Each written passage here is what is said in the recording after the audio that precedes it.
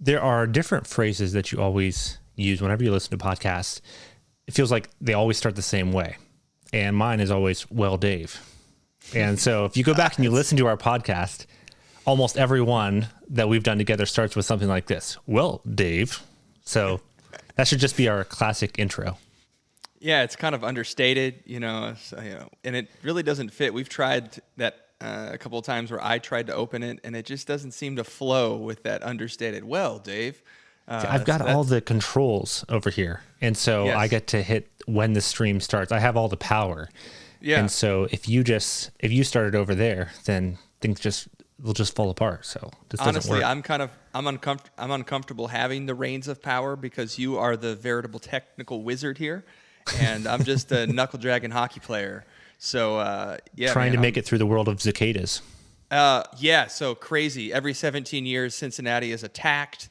And so if you hear buzzing today, actually just before we started, I was hearing the buzzing from outside, and I was like, man, that's awfully loud. And I had one on my back, and I kind of low-key flipped out. Don't tell my kids, because I've been telling them to calm down. They will not go outside. And I'm like, they can't do anything to you. They don't bite. I hear they carry COVID. That's just what I've heard. COVID cicadas, The COVID COVID cicadas. Yes. Oh, dude. Yeah, well, you did mention hockey, so you went there. But for all of our listeners who are hockey fans, I think there's probably about 3. Yes.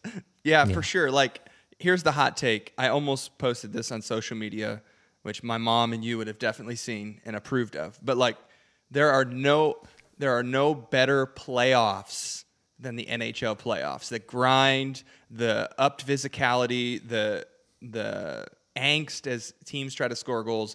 You can have your World Cup, you can have your NFL playoffs, you can have your NBA playoffs. Nothing compares to playoff hockey.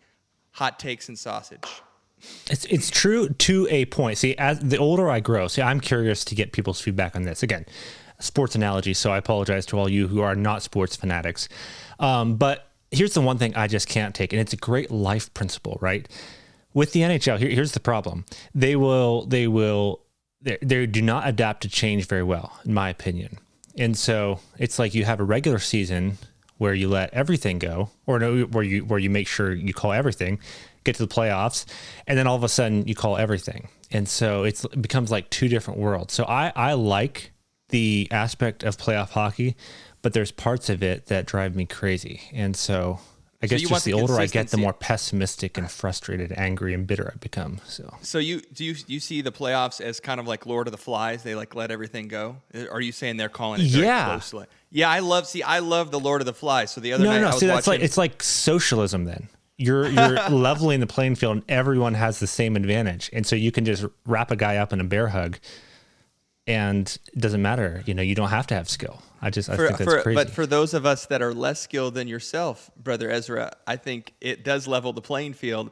And Islanders, Bruins, not to get too deep, but at the conclusion of every play, when the puck was either iced or frozen, there was some sort of scrum, and there's just a lot of chippiness, and I love it. I'm there. Just I guess we'll just have to disagree and agree that I'm right and you're wrong. So move on from there. Sounds good, dude. We've been doing this now for, I think, if I calculated this right, 17 episodes. Yep. So you went into this, you were a little bit, I don't know, not apprehensive, but what was your state of mind going into this? Yes. Yeah, I mean, we originally said, let's give it 2 months and see what happens. Was that what it was? So we passed that. I think so. Or am I being punked and fired on air? It's like, no, but seriously, a little bit of trepidation because, as you know, I'm a technophobe, so barrier 1. So the sunk cost and kind of like plugging everything in. And guys, you would not know the behind the scenes struggles and battles that we have gone through to bring this to you in even just today, HD, right? You just figured this out. Who knew that my camera? There's this thing called high definition, Dave. It says HD 1080p, but apparently you have to. I was always thinking, like, why is Ez's camera look so crisp and clean, and mine looks like I'm coming in from a a third world jungle somewhere, it's because I didn't have it on HD. So yeah, I mean that plus when you. Well, when it's you going to say blow your things- mind. They have this thing like called 4K. So it's Whoa. yes, and 8K. Like I know. So it's crazy. My students make fun of me. I just embrace it. It's just part of it. Rather than just like be offended, I'll be like, yeah, that's me. You're right. I read books. Well, but generally, because I've done this for years now, and I just, to a place, I just kind of come to a place where, okay, my voice is going to be out there, and I just, we joked about this. I just don't really care. And you probably do care a lot more than I do. And many times probably for good reason. Because I'm the guy like in our email thread this morning at church with our like church team. I'm the guy that leaves like a sarcastic comment that just leaves it open to, man, might he be serious? And so I'm kind of that guy. Whereas you would probably have left the same comment I left, but with like smiley face emojis and exclamation points. Yeah, I feel like if I want to say something, I want to say it in the exact right way at the exact right time, and I'm probably too concerned with what people say. But here's the deal: in our culture, if we do, Francis Chan actually pointed this out. Preston Sprinkle, we were talking about that a couple weeks ago, but yeah, well, I want to get actually both of them on someday. That'd be fun. We'd love it. I'd love to hang out with. Because Preston Sprinkle's like only a few minutes away from where I'm at, so you proximity guys that should give us an edge. Yeah. Yeah, you guys could do like an in-studio thing. I would happily step out and allow Preston my. We'll sprinkle in your wisdom here and there. But seriously, yeah. In an hour long episode that we do, or 40, 50 minutes, whatever it ends up being, one phrase taken out of context, you'll never believe what Hartkopf said. He said da da da da da da da. And maybe people aren't listening that closely, and I should just stop freaking out. But I think one of the things that's been an area of growth maybe for me doing this is just being comfortable saying things out loud, even if, as we discussed beforehand, even if they aren't fully formed ideas yet. If we're kind of exploring a topic or an idea with a guest, just feeling comfortable to say things that are a little more public and not have this overreaction and fear that somebody is going to pin me to the wall over it. Yeah, because I think we both have just slightly different approaches. That's why I bring this up, because I think people in our audience might be curious. We have slightly different approaches to what it means to manage your public voice, right? I've shifted in this where I am more of the type where, this is just my personality, like Ed Stetzer. He's a person on Twitter, and he will tweet, he retweets hateful comments that people will tweet about him, right? So that's the kind of guy that he is. And actually, I'd love to get him on sometime too. I just think that's hilarious, and so I think it's funny. And so I don't really care, from that perspective. But on the same hand, then he gets lambasted, quite a bit, and that comes with it. And you would take probably more the cautious approach. Well, I want to be blasted for stuff that matters. Yeah. And I want people, hopefully, if God chooses to use my voice to say something that may be hard to hear, that they can hear it, because I'm not constantly and also, as there's a good segment of the population, like, if it bleeds, it leads. So divisiveness, and there are some voices in the public arena that are constantly stirring up controversy so that they get clicks and likes and business. It's a business, and I don't want to sell my voice. Well, and we've guarded against that. Yes. We've guarded against that because there's a time or two where we'll think of different people to bring on, and then we always go through that evaluation. Like, okay, so why do they talk? Why do they tweet the way that they tweet? For me, I don't really care if they're more active or they're less active on social media. I don't really care about that. But I do care about how they... So let's take a person that's really active. How do they respond to people that disagree with them? Now, do they interact with them way more than maybe I would? Okay, that's fine. But how do they do that? Are they always just sarcastic in a biting way that just tries to undermine people and basically pull themselves up? That's stuff I watch for when I think of bringing someone on. Well, you and I were talking before the podcast today. Even I've noticed that folks that can be very public and forceful on social media, when their voice is needed, for example, in the church, if they are needed to be truth in love in person, it seems like they don't have that gear. They're very free to shoot up. And I would actually say, that's a great point. Yeah, you could actually talk to my colleagues. Go talk to them. I think direct, clear, at the right time in person is very important. And so for me privately, I strive to be that kind of person. And whether that's you're not the kind of guy that you don't see at church on Sunday, or you see him at church at Sunday, and it's like, hey, how are you doing? And then you walk out, and then you exchange numbers, and then you get this like paragraph long text from you. Where it's like, no. Hey, so I ate this for, and you're like, wait, is this the same guy that I just met? Like you ever have a relationship like that with someone? And it's actually, I found it a number of times among younger generation, and it's kind of a funny thing because I think it's a little bit strange, but on the same hand, whenever that happens, then that it's in a weird way. I feel like their message voice is almost more real than their voice in person, because they've grown so accustomed to only interacting that way that, again, I don't agree with it, but that's kind of how they've grown accustomed to interacting. And so that kind of becomes, in a weird way, their more true voice in a sense. Yeah, I think so. Yes. So I love Zoom. I do a lot of stuff on Zoom. I hate doing Zoom. School on Zoom. Okay, well, I'm saying I see its value. Yeah. But there are some things that can't happen on Zoom. There are some things that can't happen on a text that shouldn't happen there, that should happen in person. And I know I'm old school, and so I lean that way anyway. So probably some of the things I think have to be done in person probably don't. However, when I've gotten something completely innocuous. What do you think about transubstantiation? I'm not going to start texting for 3 hours. Yeah. If it's something that I just won't start texting, period. Yeah. Yeah. True. And I won't even have a conversation in person with you on that one. Yeah. But seriously, like, if some things do need to be handled in person and you miss some of the nuance, and more importantly, like the tone and can you imagine some of the conversations you see on Twitter?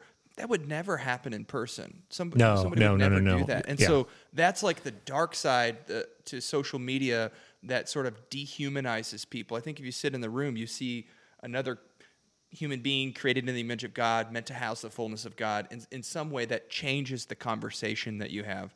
And so, honestly, that's one of the reasons we do the podcast, right? Is that you bring someone on. We don't just bring them on through like audio, we bring them on video, face to face. Okay, so like a classic example. So one of the podcasts we've received the most response from was Sheila Ray Gugwa, her episode on interviewing 20,000 women about sex and relationships, and finding that that men oftentimes they would look at women, or they would try to look away from women. And her point was, okay, you need to actually see women for who they are. Now, when we went into that, we weren't really totally sure, because I was very open with her. I was like, listen, I disagree with some of your takes on things, but I really want to have, and my mindset, actually just going back, I remember she had posted something on Twitter, and I kind of just disagreed with a little bit of the way it was written. Probably 90% of it, I can't even remember what it was, but 90% of it was good. But I just probably disagreed with 10% or something like that. I almost responded with a thread. And then I was like, you know what? Why not just have her on in person? And so when we were able to have her on for an hour and then talk to her 20 minutes afterwards, that was way better than just responding quickly. And it's just funny, the difference. I think that conversation, more than any of the others that we had, has sort of helped me navigate this fear of people thing. Because I mean, we had quite a conversation after we had that interview. Yeah. So for those that don't know, I was more like, let's do it. You were a little bit more, not so much. Why? Because she shared a couple of things. One in particular that I thought was like provocative, and that I didn't agree with like at all. Mm-hmm. And so there are these other snippets of the conversation that were fantastic, and because of that one thing, I was fearful of someone kind of editing that out and saying, like, what's going on, and getting blasted for it. And then, we kind of run it through this filter of various people that we trust and value, our spouses for one, and everyone's like, hey, you don't have to agree with everything everyone says for this to be a valuable conversation starter. And because of that, you need to publish this. And women are made in the image of God, and men need to see them as such. They're their sisters in Christ. So anyways, we share this episode fearfully, and wouldn't you know it, more than any, shocker, more than any other episode, personal feedback has been overwhelmingly positive. Even people that didn't agree came to me and had conversations about it. I mean, multiple breakfast and lunch meets with guys, these water cooler conversations around work, various students catching me on the street while I'm walking. Like, clearly, it was the right thing to do to release that, and she had so many good things to say, and it would have been like man fear to not put that out. And I think that was a big, big moment of growth for me. Just like, I don't have to, when we have these guests on, I don't have to embrace everything somebody says that's not in the scriptures. Like, if someone writes a book, there's no way that doesn't contain error, right? Yeah. There's one inerrant book if you're an inerrancy person, right? Well, and I think just being comfortable with that is good. It's tough. This kind of raises another question. Like, how do you quote people? How do you interact with people? And so, like, for instance, I couldn't quote Ravi Zacharias anymore in good conscience. I just can't, because I think the stigma and everything that comes with that name right now is just everything that he did. I think I just couldn't quote that name, regardless of how good the content was. Then I think of people like Tony Robbins, right? He's a motivational speaker and things like that. Tony Robbins, I've actually learned some great things from him. Now, I disagree very much so with a lot of his philosophy, but I've learned some things from him. Joel Osteen, I've learned things from him, but I obviously have profound disagreements. So we could go on down the list. And here's, I guess, kind of the mixed point. I get tired. I feel like there's some times where you do need to clarify, okay, so I'm quoting this person, heads up, don't agree. But on the same hand, I get tired of that, because who do I agree with all the time?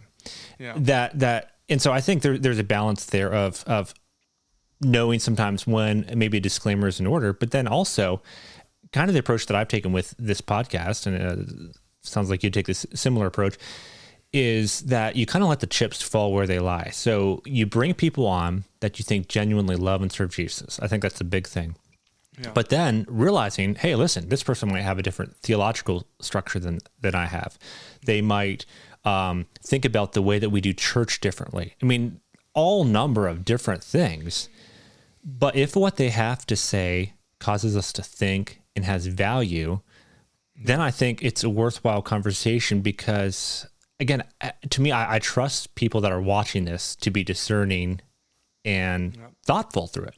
Yeah, and part of that goes back to when we have somebody on, we're doing hopefully some research beforehand to kind of know where the relational landmines would be, where maybe there'd be theological differences. And frankly, for the most part, we don't fight with people just to fight with them. If we bring on somebody from a different denominational background or something, it doesn't seem like we've had numbers of reform people. I'm not a reform person. So and it's like we agree on so much, it doesn't seem necessary to shoot at their theological perspective. Yeah. And I wouldn't want, frankly, if it's loving others is the goal, I wouldn't want them doing that to me or blindsiding me when we're coming on to talk about an interview about something we found so compelling. A lot of the people that we end up having on, a couple weeks, Terry Looper, I read his book. Actually, I listened to it while painting. So convicted. I was like, man, we should have this guy on. So it's like he has something to say to our audience, we think, and then we just come on and shoot with them because they said something in writing or whatever that we might not agree with. That just doesn't seem like a very productive conversation. Yeah. Biggest surprise that you had getting into this, like after you were into this a few weeks? The difference between this public persona and maybe sometimes what you would think about somebody. You see their tweets or you read their writing, and you get them on camera or have a conversation before the podcast, and they're just humble and ordinary and spirit filled.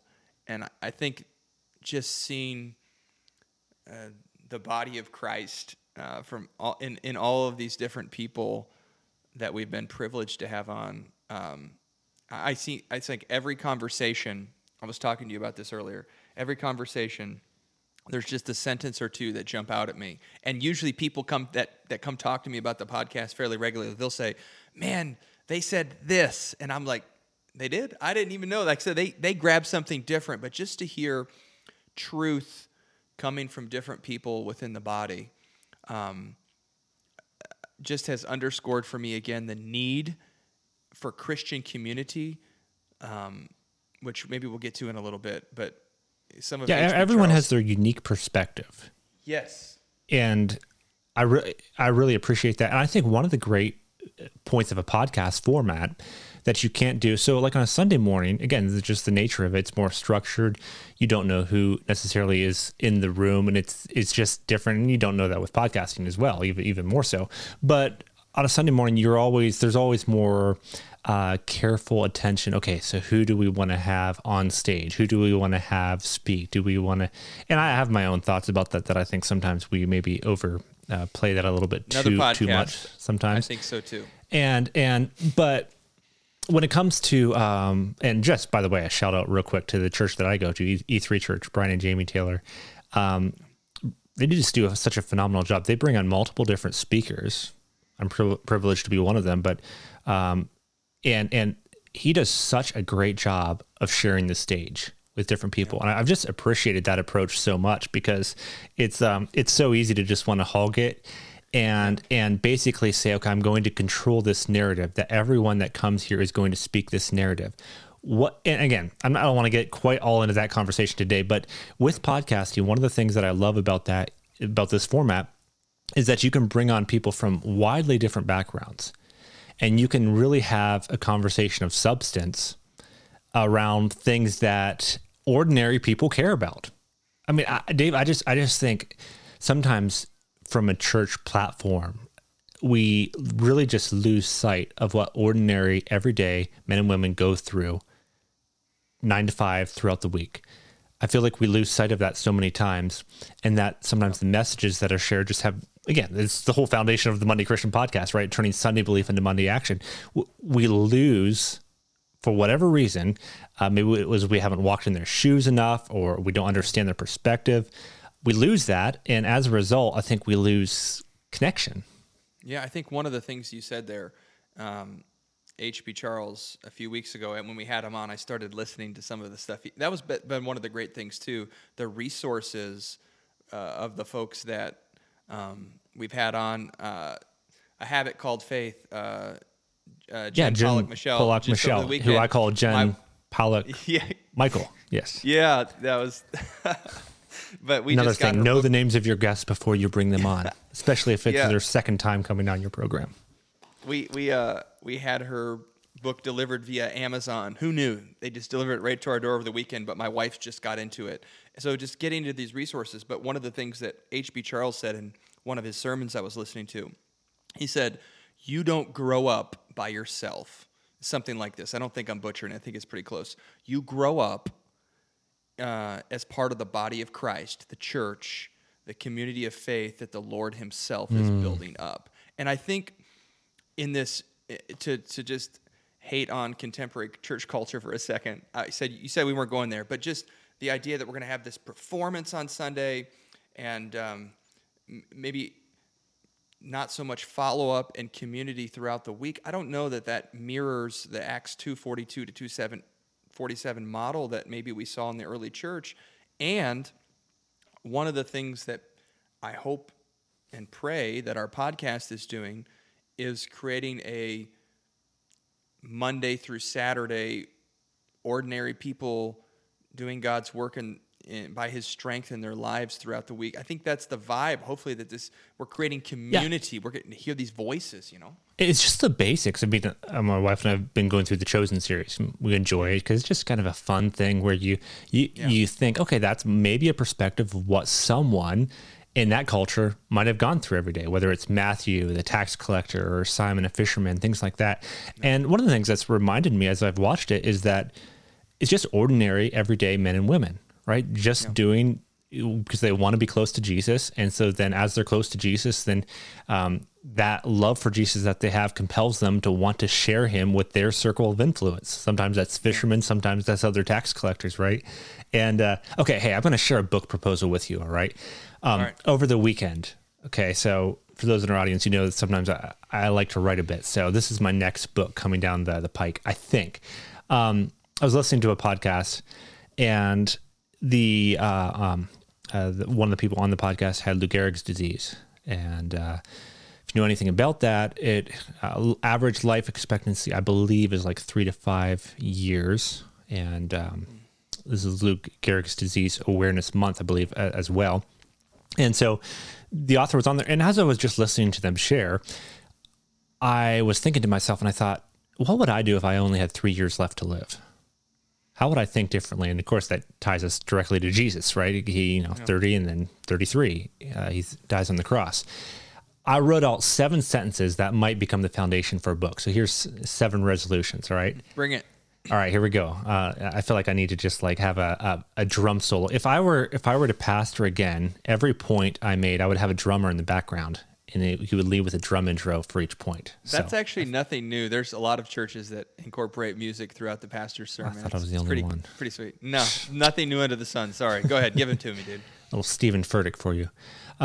Resolutions. Number 1, I would seek to know God so well that heaven felt like a natural transition. It comes from Dallas Willard, a little thought there. Number 2, I would focus on making each moment count with my family. I would find a best friend to do life with. I would train some people to live as I have lived. I would sit with someone who was in pain. I would get connected with as many people in my church as possible and know their names. And I would tell a bunch of people about Jesus. I think if I had 3 years left, those would be the 7 resolutions that stuck out in my mind. And of course, all of those point to the life of Jesus and how he lived. And, living with eternity in mind, that's, quite a powerful thought. Yeah, it seems like easy to, I mean, I don't know that you said anything. I was like, in my head, I know that, but to live that out, so what's the hardest thing about spending time with the Lord every day? Well, there's all this stuff I have to get done, but when you realize, hey, I've got a limited amount of time, the stuff you have to get done suddenly becomes maybe a little bit less important, and these eternal things suddenly grip you. And like I think of our friend Dan, Dan Glick. Dan, I'm sure you watch this podcast every single week, so thank you for that. But I remember him sharing several years ago about how he went through a time in his life where he almost lost his life, and the one thing as he was laying in his hospital bed, he said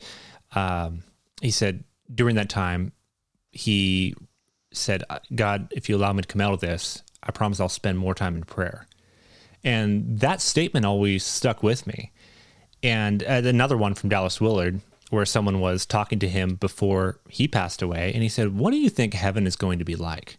He thought, and he said, I feel like it'll just be a continuation. And he said, I don't know if when I wake up, I'll know that I'm there. Something to that effect. Yeah. And I thought to myself, I mean, I'm not there. I feel like I'm not close to being there in a lot of ways. But another one from Tim Keller. So Tim Keller was diagnosed with cancer, I think it was about a year ago. Yep. And when he was diagnosed with cancer, 2 things, let's see if I can get these right, that he sensed God saying to him was focus and sanctification. That if you only have a couple years left, you're not saying yes to every podcast request. You're focusing in on the things in life that really matter. And then sanctification, that he sensed God saying, hey, listen, if I just took you right now, there's still things in your life that I want to work and develop in and that haven't grown to fruition that I want to change in you before coming to heaven. And those 2 just really grabbed me because I think I'm 32, just turned 32, right? It's so easy. I feel like, I don't know what your perspective is because you're so much older, But like, shots fired. yeah, the thought of eternity, like it feels like each year I get older, I just realize, man, I have so much less time to live. Like I remember what it was like to be 10 and just feel like it would be ever or like forever before I died. But now you just kind of think, oh man, like I'm only here for a few more years and then I'm gone. And so like, I want to do things that matter. Yeah. I think there's some of the greatest faith moments, you know, James 4:13, for what is your life? It's like a morning mist, a fog, a vapor, whatever translation. But to really believe that, when there's so much like distracting us in the here and now I think it was Dane Orton that was talking about those moments in the morning to sort of reorient himself to the assurance of God's love and also to eternal things. I think we are called to sort of see the unseen, as it were, you know. Yeah. That takes a tremendous amount of faith, and I don't know how you live that kind of life. Two things: connected to God, but also connected to the body. I was struck by the list that you gave, how many of those were connected to other people in the community of faith. And I think specifically the church, Dave. I think specifically the church, that this is my take, that we are increasingly in Western culture, we are very, identity is everything to us. And what impact am I having in the world? How am I making a difference? How am I, it's all about I, right? Yeah. And we just lose sight of that God created us to be in connection with other people, and that is the healthiest way that we're going to grow and thrive. Like, sorry to cut you off, but that's just something I've been thinking a lot about. Some of them, if you think about baptism, for example, in the way that maybe I've seen it done, which baptism is awesome, however it happens. Yeah, we just had one a couple weeks ago at our church. It's awesome. But the emphasis can tend to be on this person's personal decision, and rather than also, or to the neglect of this idea that I am being baptized into the community of faith. Like we are now part of the body, this visible sign that we are part of this one loaf, 1 Corinthians 10:17. And even, the idea of reading scripture for ourselves. We don't read scripture for ourselves. We read it by ourselves sometimes. But we read it in the context of community. We participate in the Lord's Supper. It's community oriented. And I think that I want to grow so badly, but like HB said, I don't grow apart from the body. I need your gifts. I need your, these purpose of these spiritual gifts, so we grow the body so that we're not tossed to and fro, right? So Dave, my next blog post that I'm going to write, that's no doubt going to change the world. No doubt. A blog post. No doubt. Yes. Is the best way to leave a church. How do I best leave a church? And I say this not with I have no person in mind as I say this. But through COVID, we have seen so much transition from church to church. I mean, just you look at the numbers, I think in Barna and different research groups have done, it is crazy. I've seen it around here where I live in Idaho. Just story after story of, well, I didn't like how my church handled COVID, so we left and we moved and we went to this church. I've seen that over and over and over again.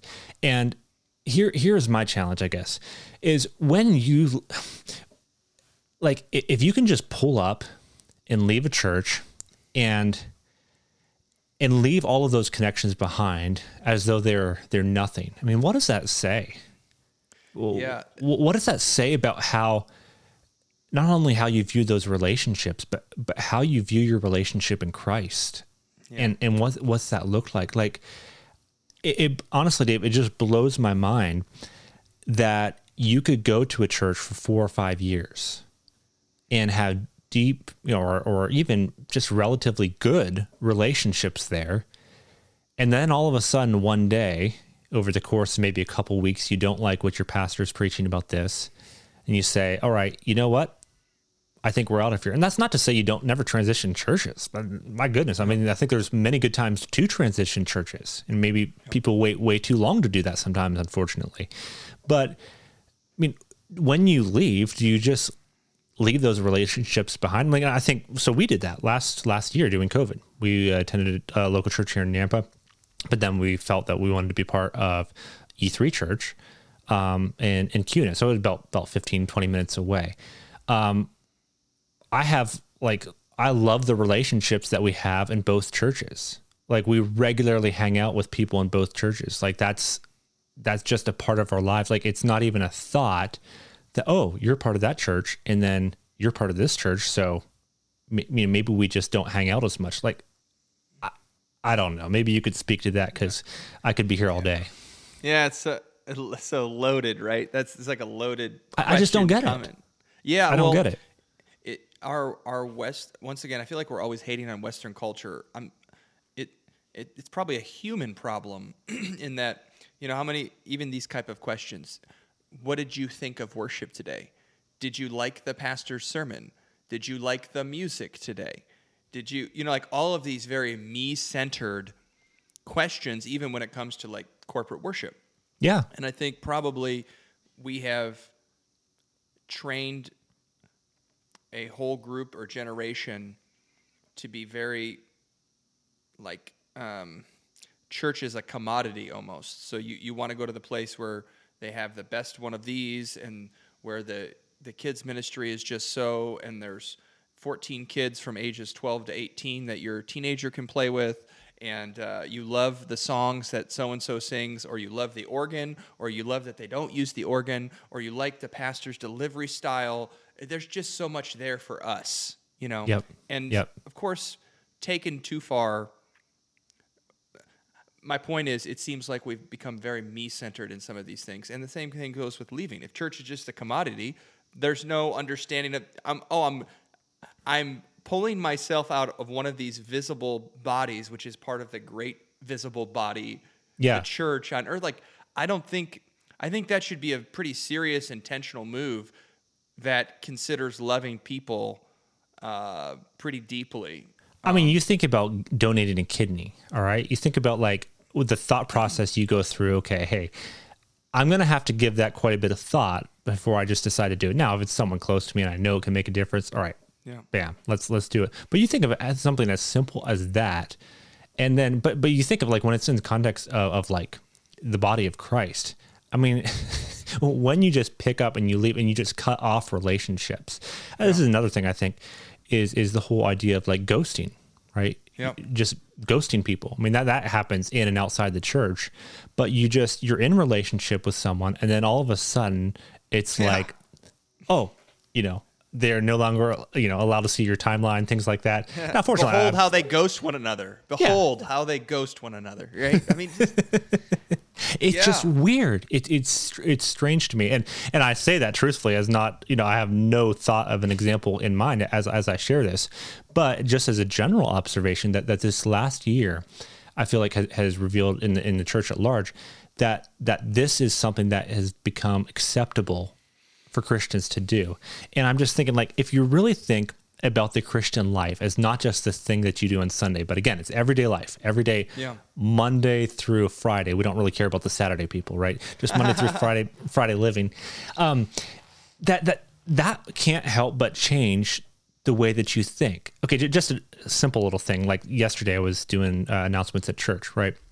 And our motto for church is engage, equip, empower. Love that. Just simple, straight to the point, engaging culture, equipping them, empowering them to do the work of the ministry. That's awesome. We can do that in so many different ways.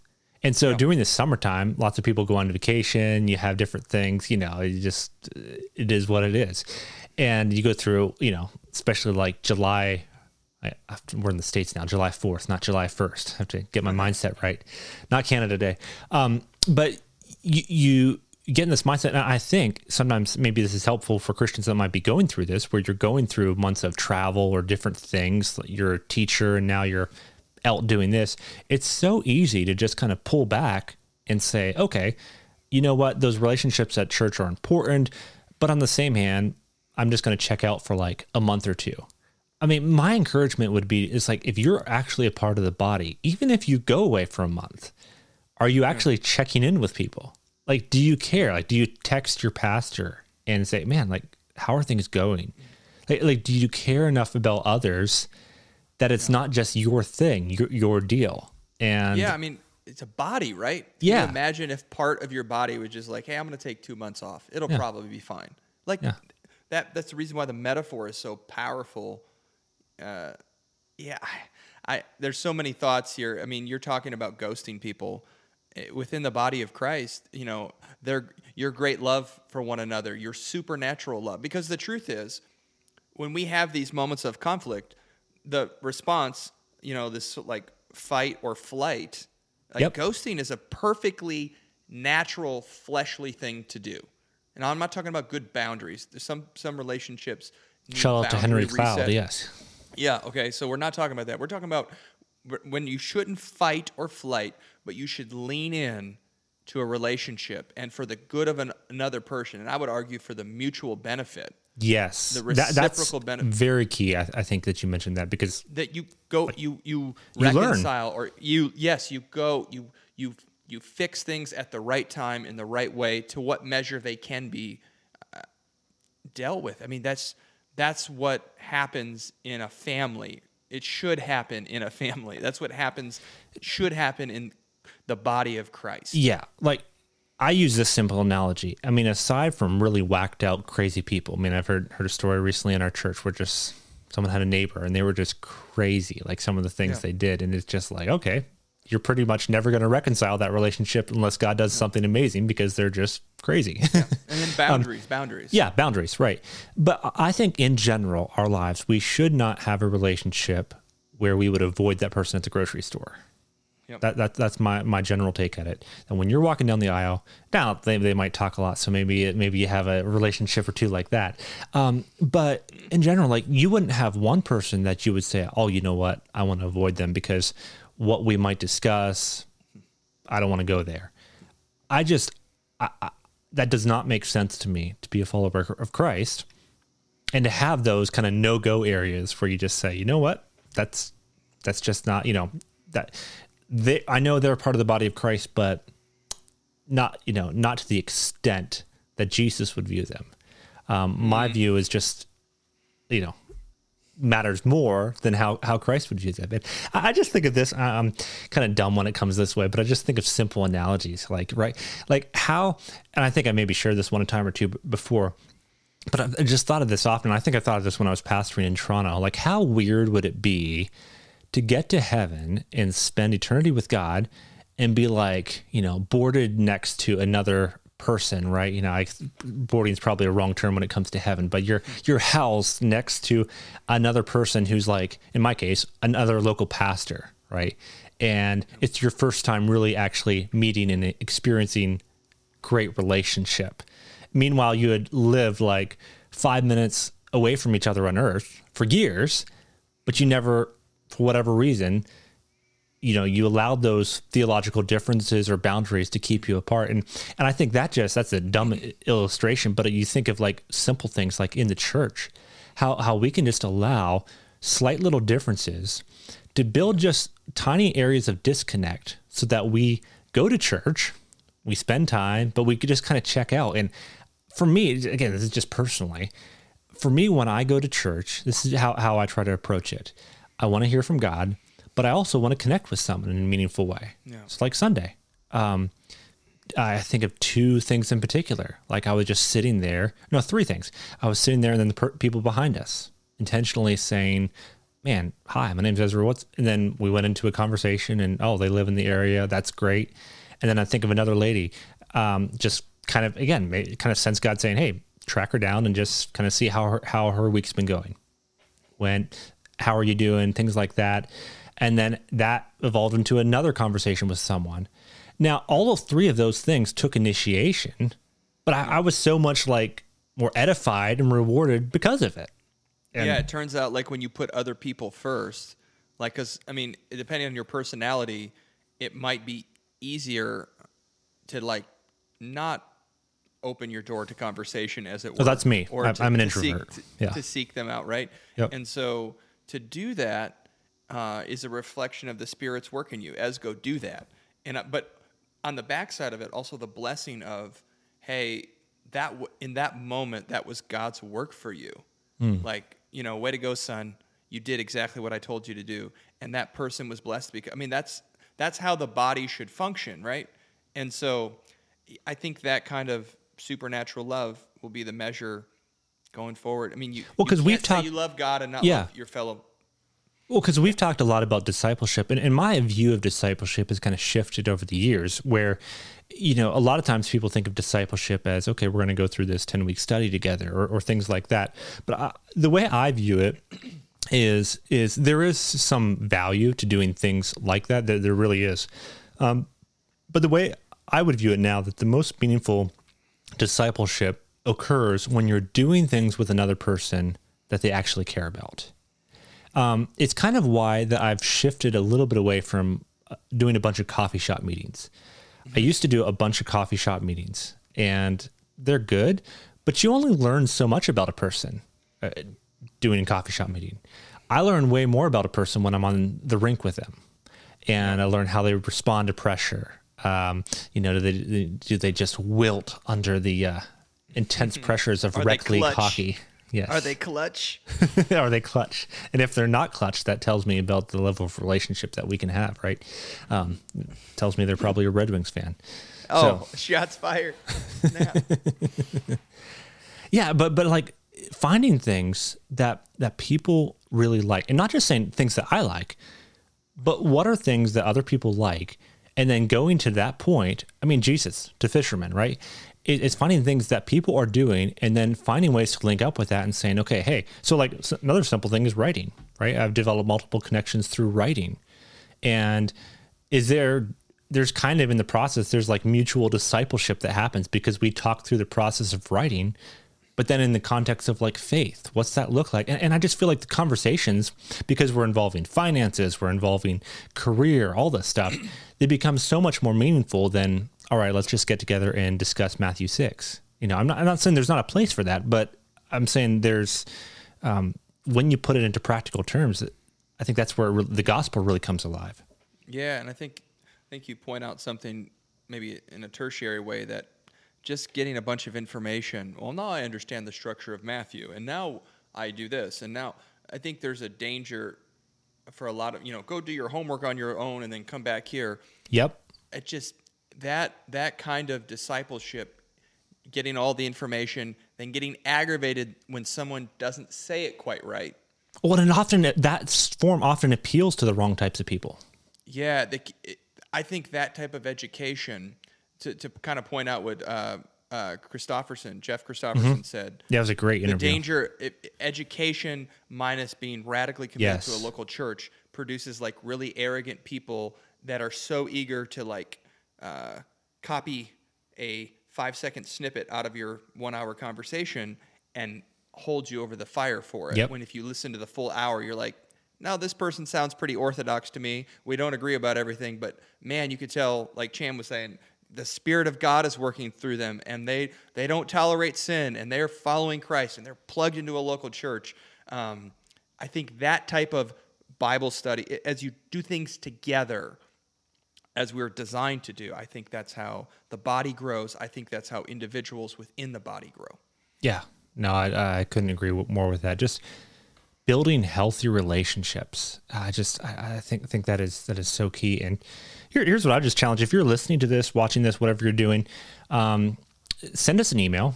Ezra@themoneychristian.com is an easy way to get a hold of me, or Dave@themoneychristian.com. And let us know the things that connect. That's one of the things that we want to do with this podcast, is we want to actually bring you stuff that you care about. So if there are questions that you have, topics that you have, I mean, I'll just tell you some of the ones that we're bringing down the road to you. Conversations on gay marriage. How do Christians handle that? Racial equality. Social justice issues. We've talked about certainly ones such as abortion in the past. How does a Christian view that?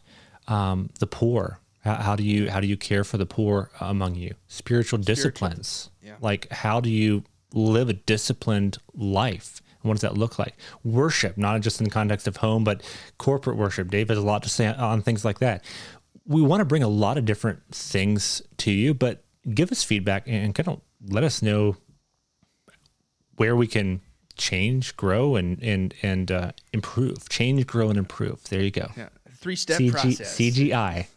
So my comment maybe would be, I've sensed God's blessing over the last few months in my own life personally, just by chatting with the guests, chatting with you and I'm very humbled by that.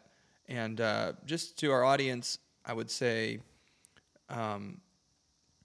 we are really interested in transformation by the Spirit.